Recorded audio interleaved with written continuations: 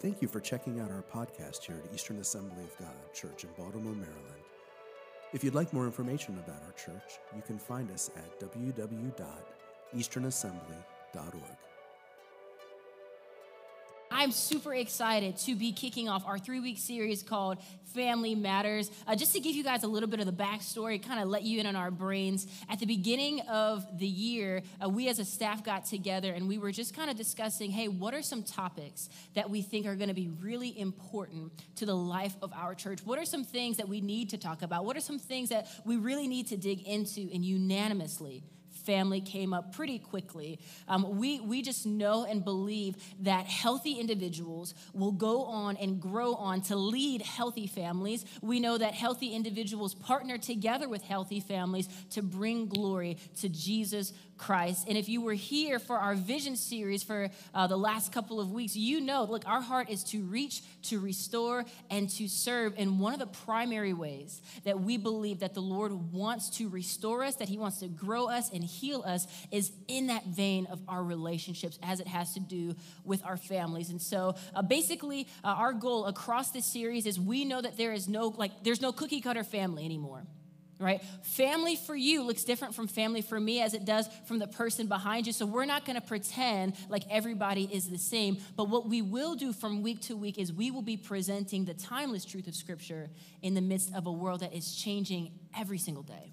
So each week, we're going to be talking to some specific groups of people. Next week, you guys are going to hear from Pastor Chris. I believe and know in faith that he will preach the house down as it pertains to marriage. And then the following week, we get to hear from Pastor Ed about parenting. But today I get to talk to you guys about singleness, and I'm not lying. I'm really excited to do this. And part of the reason that I'm really excited to talk about singleness is because I believe that singleness is a topic that is so often misunderstood.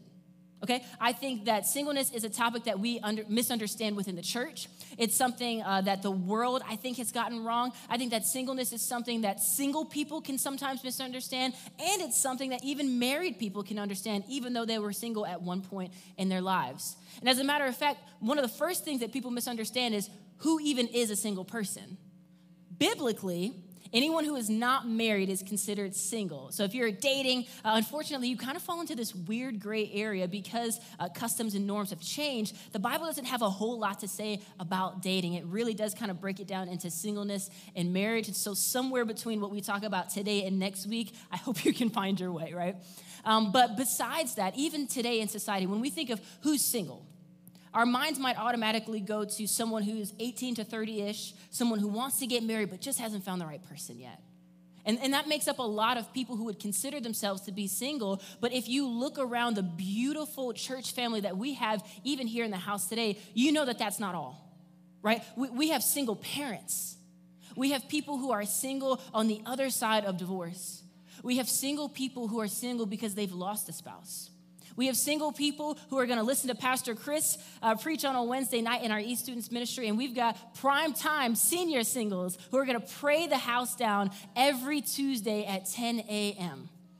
As a matter of fact, we have people in our church who are single not because they can't find somebody, but because they genuinely feel a call on the Lord to dedicate their lives to singleness.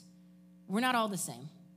And so my heart, my challenge is I can't preach a cookie cutter singleness message just like we couldn't preach a cookie cutter family message, but I want to honor the diverse representation of single people that we have in our church, the diverse representation that we have watching online, that we have present in our community. And I believe that even if you're not single, perhaps you're married, but you've got kids that you're raising, I want to help preach some concepts that will help you to raise them to appreciate and love their singleness and not to despise it.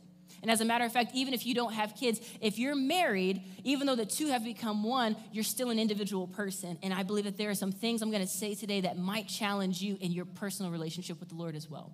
So let's pray, and we're going to get into it. Lord, we thank you so much for who you are, King Jesus. Thank you for being here today. I don't have to ask you to be here. You're already here. But would you speak to your people, whether it's something specifically that I say or just a word that comes directly from your spirit? I believe that you're going to meet each and every one of us where we are. In ways that I am limited, you are unlimited.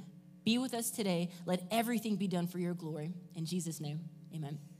Amen. Let's go. Okay, so the very first verse, I want to start off just by going to John chapter 8, verse 44. It'll be on the screen behind me. You don't have to turn there.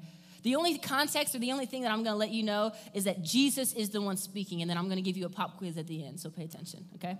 Jesus is speaking, and he says, he was a murderer from the beginning, not holding to the truth, for there is no truth in him.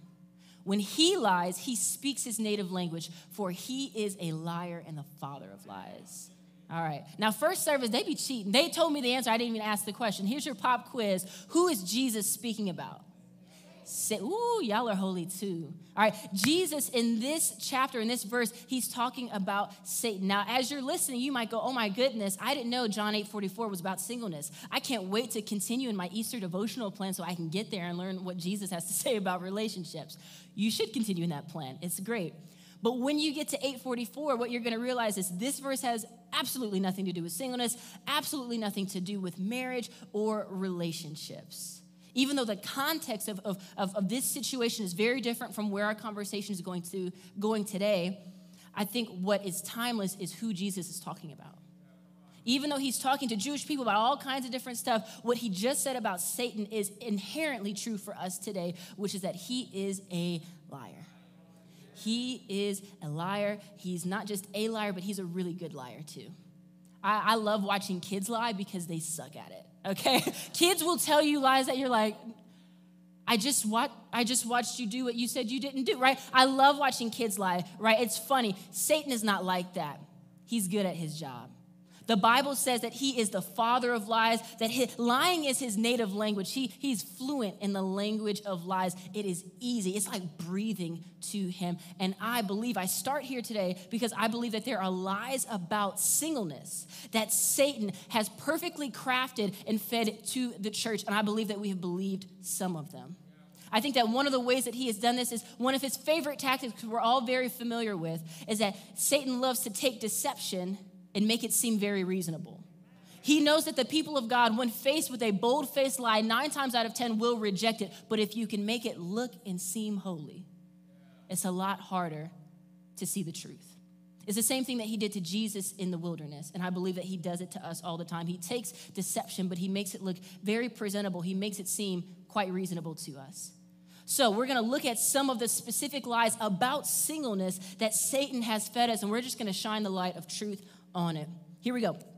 The very first lie that I want to just uncover, dig into is this, that singleness is a secondary path, okay? The enemy would love for us to believe today that singleness is a secondary path. Now, I've dated people before, I've been in relationships, but since I've been in the church, since I've been saved, I've been single.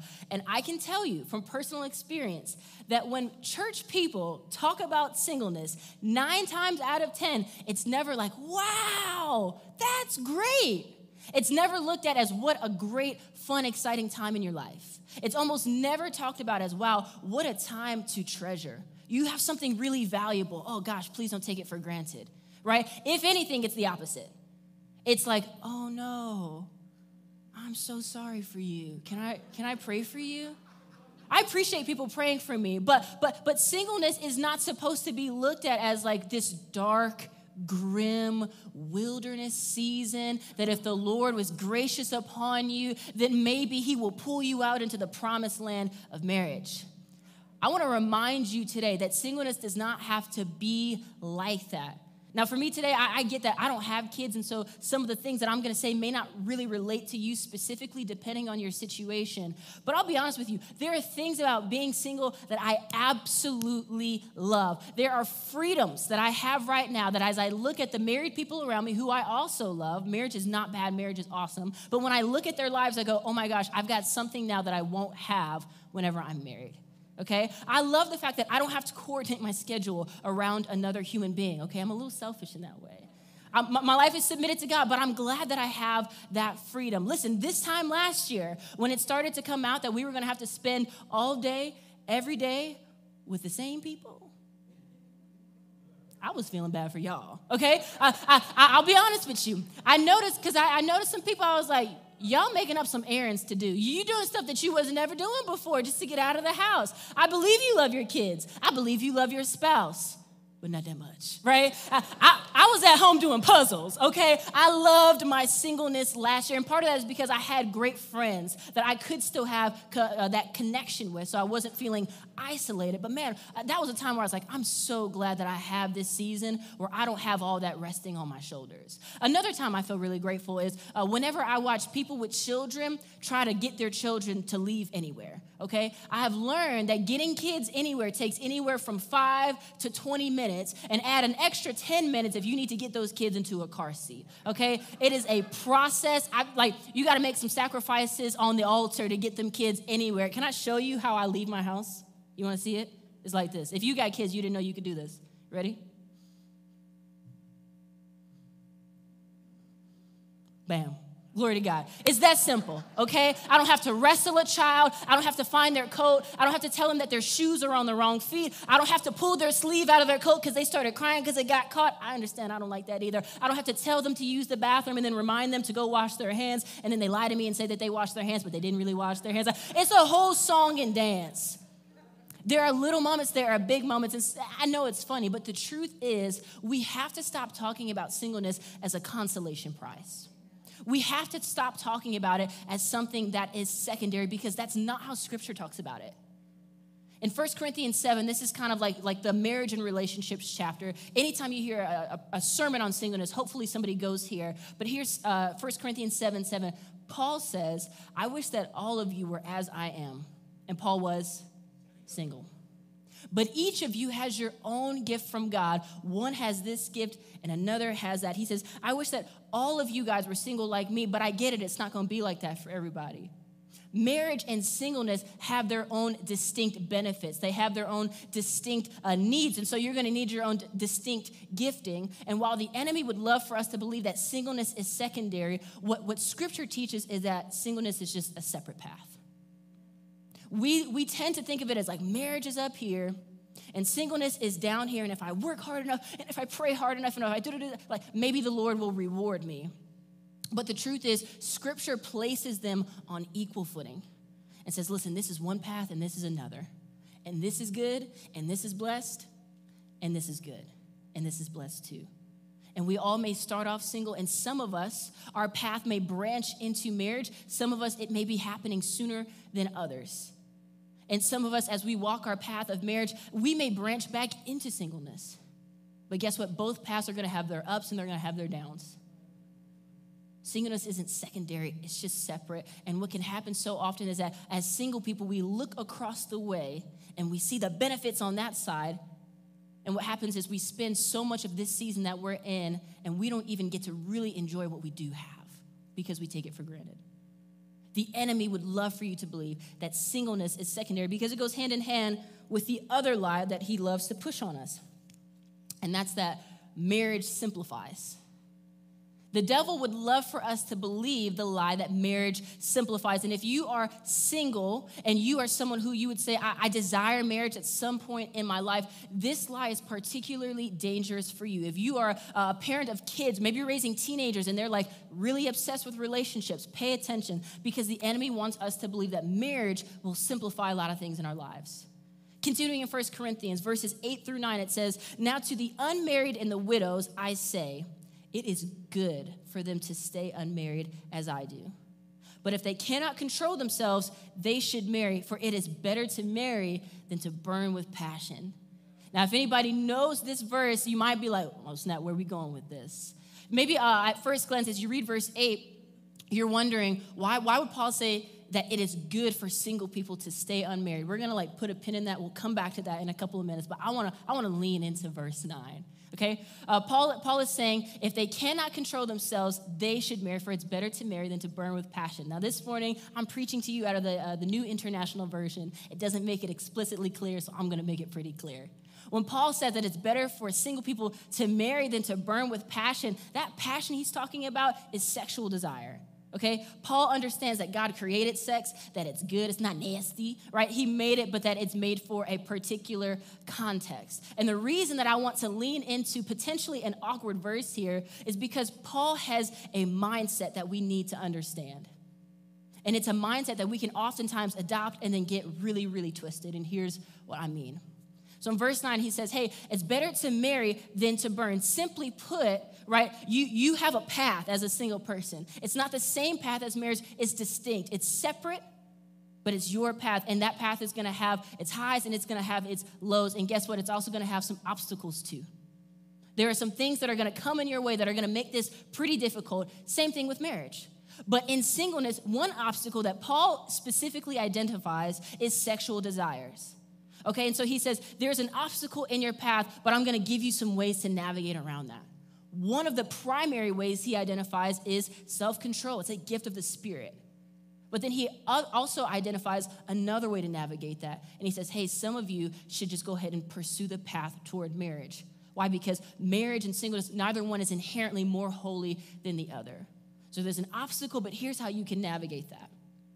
But based off of what we know the Bible says about Jesus, what the Bible says about sin, what the Bible says about sex, what the Bible says about human beings, we know that even though Paul says it's better to marry than to burn in this verse, what he's not saying is, hey, if you're someone who struggles with sexual passion, go find the very first person that will be willing to marry with you and just get it out of your system, right? That's not what Paul is saying here. And more importantly, we know that Paul is not saying, we know that he's not proposing marriage as an answer, as a solution to our brokenness. Is sex a good thing? Yes. But the internal brokenness inside of that, whether that is a need for connection or a need for intimacy, or maybe different things that we've gone through throughout our lives, that brokenness inside of us that oftentimes leads us down the path towards sexual sin, marriage won't fix that. And I know that to be true because I know married people who still struggle with this. And the reason that I bring it up is because in 2021, if you're single, you've got your path and you're walking in. It has its highs and it has its lows and it has its obstacles. But what oftentimes happens is we begin to look at marriage as the answer instead of the gift. Maybe your obstacle isn't sexual sin. Maybe your mindset isn't better to marry than to burn. Maybe self-control isn't a big difficulty for you, but maybe the thought keeping you up at night is, man, better to marry than to feel so lonely. Better to marry than to watch another one of my friends get engaged and start their family, the family that I thought I was going to have by now. Better to marry than to have to raise my children all on my own. And what can happen is as we begin to really look at our obstacles, we begin to see marriage as the ultimate simplifier. This is the answer for all of the problems that I have. And we start to elevate marriage from the level of gift to the level of God. And marriage becomes an idol for us. And the problem is marriage wasn't meant to be the answer for that. It was meant to be Jesus. And so we're walking our path, and our path has our highs, and it has its lows. And then we look over at married people, and we go, oh, my gosh, my life would be so much simpler if I could just be like them. My life would be so much easier if I could just be married because, I know marriage isn't perfect, but when I think about all the things that I wish were different in my life, marriage seems like a really good answer to those things. But what's really funny is people on that path, married people, they will be the first ones to tell us that marriage doesn't simplify. Marriage magnifies.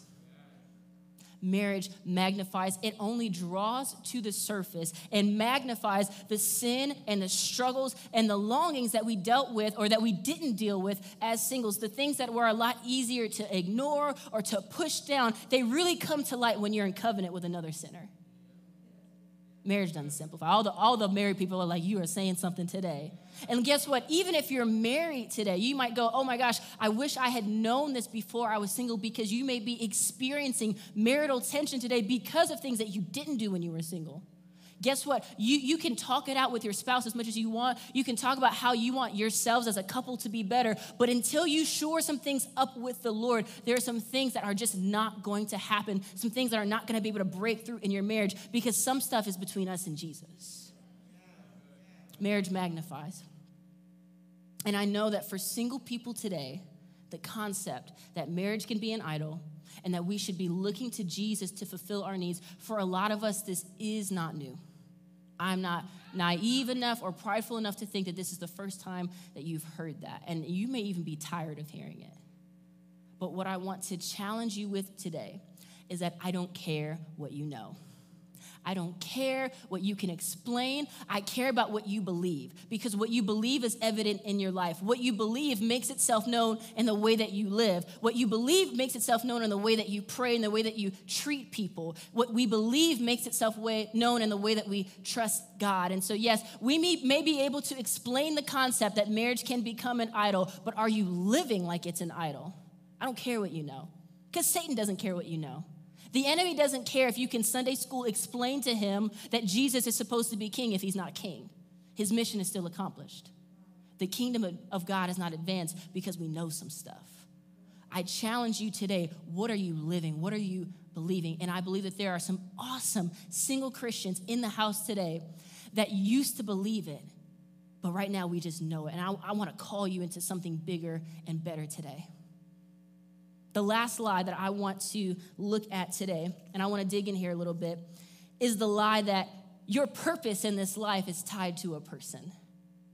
Oftentimes, single people can kind of feel like we're on like the sidelines of life. We're watching other married people, and they're like playing the game, and we're kind of just waiting on the bench, waiting to get called into the big leagues. Especially if you're someone who sees yourself as being married one day, I believe that God will have purpose for your marriage. He's going to do something really special through you as a couple. But oftentimes we can put kind of a start date on our purpose and say, my purpose begins when I join together with the person I'm meant to be with for the rest of my life. People feel like they are incomplete. And listen, I want to tell you today from the bottom of my heart, if you are single today and you believe that your purpose is tied to another person, you are 100% absolutely right. You're absolutely right. And I'm telling you, that's why the devil is so good at what he does, because he just lied to us with the truth. The devil doesn't care if you tie your purpose to a person, just as long as it's not the right person. Your purpose is tied to the person and the work of Jesus Christ. Listen, you were created for a purpose, and that began with him. And as a matter of fact, the Bible tells us that your purpose began even before you walked this earth. Ephesians 2:10 says that we are God's creation. We're his handiwork, created in Christ Jesus for good works, which God prepared in advance for us to do. We have a purpose, and that's a today purpose. It doesn't have a start date on it. That purpose doesn't depend on your relationship status. And this morning, I want to say I'm so grateful that we have awesome examples of godly men and godly women who are stewarding their singleness. Men and women who, whether they are single for a season or season for a lifetime, they are serving the Lord with all that they have. They're leveraging this time in their life. You don't have to Google search to see what it looks like for a single person to live with purpose, because they greeted you this morning on your way in. They're teaching your children right now. Sundays after church, they're going out to feed the homeless. They're going and they're supporting missionaries from their budget. They're living this thing out. They're not waiting for somebody to come in and complete them, because they understand that they've been fully equipped in Jesus to do what he has called them to do. And I honor you today. I thank you for that. If you are single today, it is not by mistake. You are on an assignment. God has a today purpose for your life. There was no clerical error in the heavenlies. He has not forgotten about you.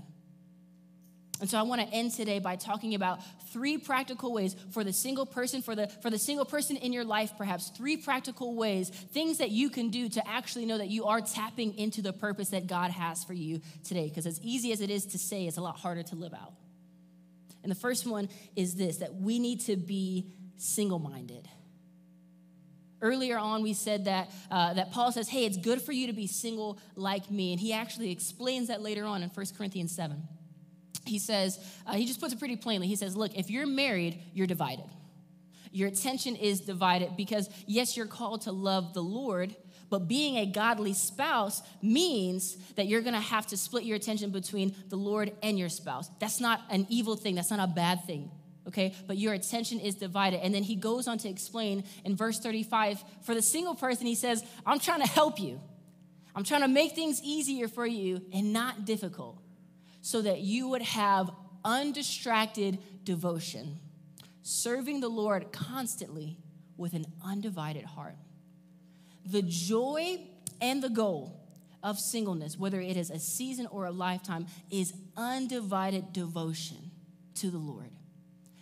And I know that as I say that, for the single people, you're like, I'd rather have some of the gifts of marriage. I'll trade. I'll be honest with you. There are moments where like I read that and I get it, but even as a single person, I go like, I just don't feel like that's enough for me. I'll be honest with you. But it's in those moments where I really have to like dig in with the Lord and go, oh, okay, but like what is this whole thing even about? Because if devoting my life to Jesus isn't enough for me, I'm not going to have a very fun time in heaven. Because no matter which path you're on, whether you're on the singleness path or the marriage path, and no matter how those paths intertwine in your life, they all end the same way, and that's undivided, undistracted devotion to God in heaven. There is no marriage in heaven. We are 100% devoted to him, and this, for the single person, this is our slice of heaven on this side of life. So I know it's not easy, but man, it's everything for us. And maybe you're here this morning, you go, hey, I have kids. I am the primary caregiver for people in my life. I don't have the luxury of being undivided. I wish I were. Listen, I understand that. And I'm not calling you to be something that you're not supposed to be. It's good for you to take on what the Lord has called you to. But what I would ask you this morning is, as you kind of step back and examine the pie chart of your life and you see how much of your time or how much of your energy, how much of your vitality you're giving out to other things or other people, I want to challenge you and say, okay, but how much of that is the Lord getting? Because I can't pretend to have walked a single minute in your shoes. I can't say that what rests on your shoulder rests on mine, but I can tell you that the first and greatest command to love the Lord with all of our heart, all of our strength, all of our mind, all of our soul, every part of us. Jesus didn't say that with any qualifications. That's for every single one of us. So our goal is not what is the minimum amount that I can give to Jesus to get his blessings or whatever I want, but man, what is the most I can give to be fully devoted in the season and the calling that I have? We want to be single-minded, or as single-minded as possible. The second practical thing, and Pastor Wayne, you can come on up. The second practical thing that you can do to really walk in your purpose, single person, is you can refuse to settle. You can refuse to settle. I get that this season for you may hold a lot of disappointment. We talked about the highs and lows. You may feel like the last several years have been a low for you. And what can happen is that disappointment tempts us to settle because you thought you would be married by now. Because when you walked down the aisle the first time, you never thought you were going to be single again, at least not at this age. Because you've tried dating before, and there's literally just the practical of like, I don't know that there's a human being that I'm compatible with. I get it. But we're not supposed to settle, and there's a difference between our preferences and our standards, right? Our preferences, the things that we prefer, those are going to change. It's not that those aren't important, but those are going to change as we grow and as we change. I'm 5'11", okay? If you can't tell, I'm a tall lady. I would prefer to marry somebody that I could look up to, literally, all right?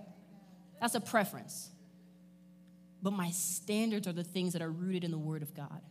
My standards for who I'm looking for and what I'm looking for when I envision marriage, those things are firmly founded in the Bible, and those things will not change. As a matter of fact, as I've gotten older, they've only become stronger because I know who God has created me to be, and I won't settle for anything less. So yeah, I might prefer someone who's 6'3", hallelujah. But my standard is that I will not settle for anything less than a marriage that when I look at it, I go, together we will do more for the kingdom than I could ever do for myself. One of my standards is, hey, as I look at a potential mate and I think of the father of my children, I will not settle for anyone that if anything were to ever happen to me, I have no question about whether that man would be able to disciple my children. Because I won't let that rest on me alone.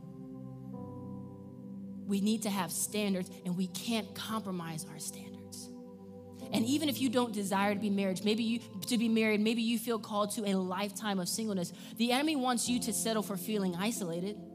He wants you to settle for being disconnected from community. He tells you things like nobody understands you. Nobody cares about you. You are a burden to the people in your life because you're not at the same level as them. Please do not settle for that because he knows that that's how he can put a cap on your purpose. And the last practical thing that we can do is to just grow right where we are. we said that no matter where you are, no matter what path you're on, it's by assignment. It's not on accident. And we said that marriage is not going to be the cure-all that we might think or wish that it were. When we commit to growing right where we are, we dethrone the idol of marriage, right? We say, listen, Jesus, I'm not doing these different things so that I can earn a spouse. I'm doing these different things because I want to honor you. And I may be tempted to think that marriage is going to solve my problems, that another human being on this earth is going to be able to fix me. But as I walk this thing out, as I dig into the scriptures, as I bring my needs to you in prayer, as I dig into real community, as I commit to growing, as you identify the areas in my life where I can be honest and say, I'm really struggling. When I commit to growing in those areas, I walk in my purpose. And if the Lord should bring marriage down the path later for me, great. That just means I'm going to be even more prepared. I'm going to bring you even more glory. But I'm not doing it for that purpose. I'm doing it because I want to honor you. I want to end this morning just with a time of prayer. Part of that prayer is going to be specifically over the single people in this room. And part of that is going to be for us together as a church. Would you bow your heads and pray with me? Lord, I thank you. God, I thank you so much that your body is so diverse, is so beautiful because it reflects who you are. There's no one person that can embody who you are besides your perfect Son, Jesus Christ. But together we reflect your glory.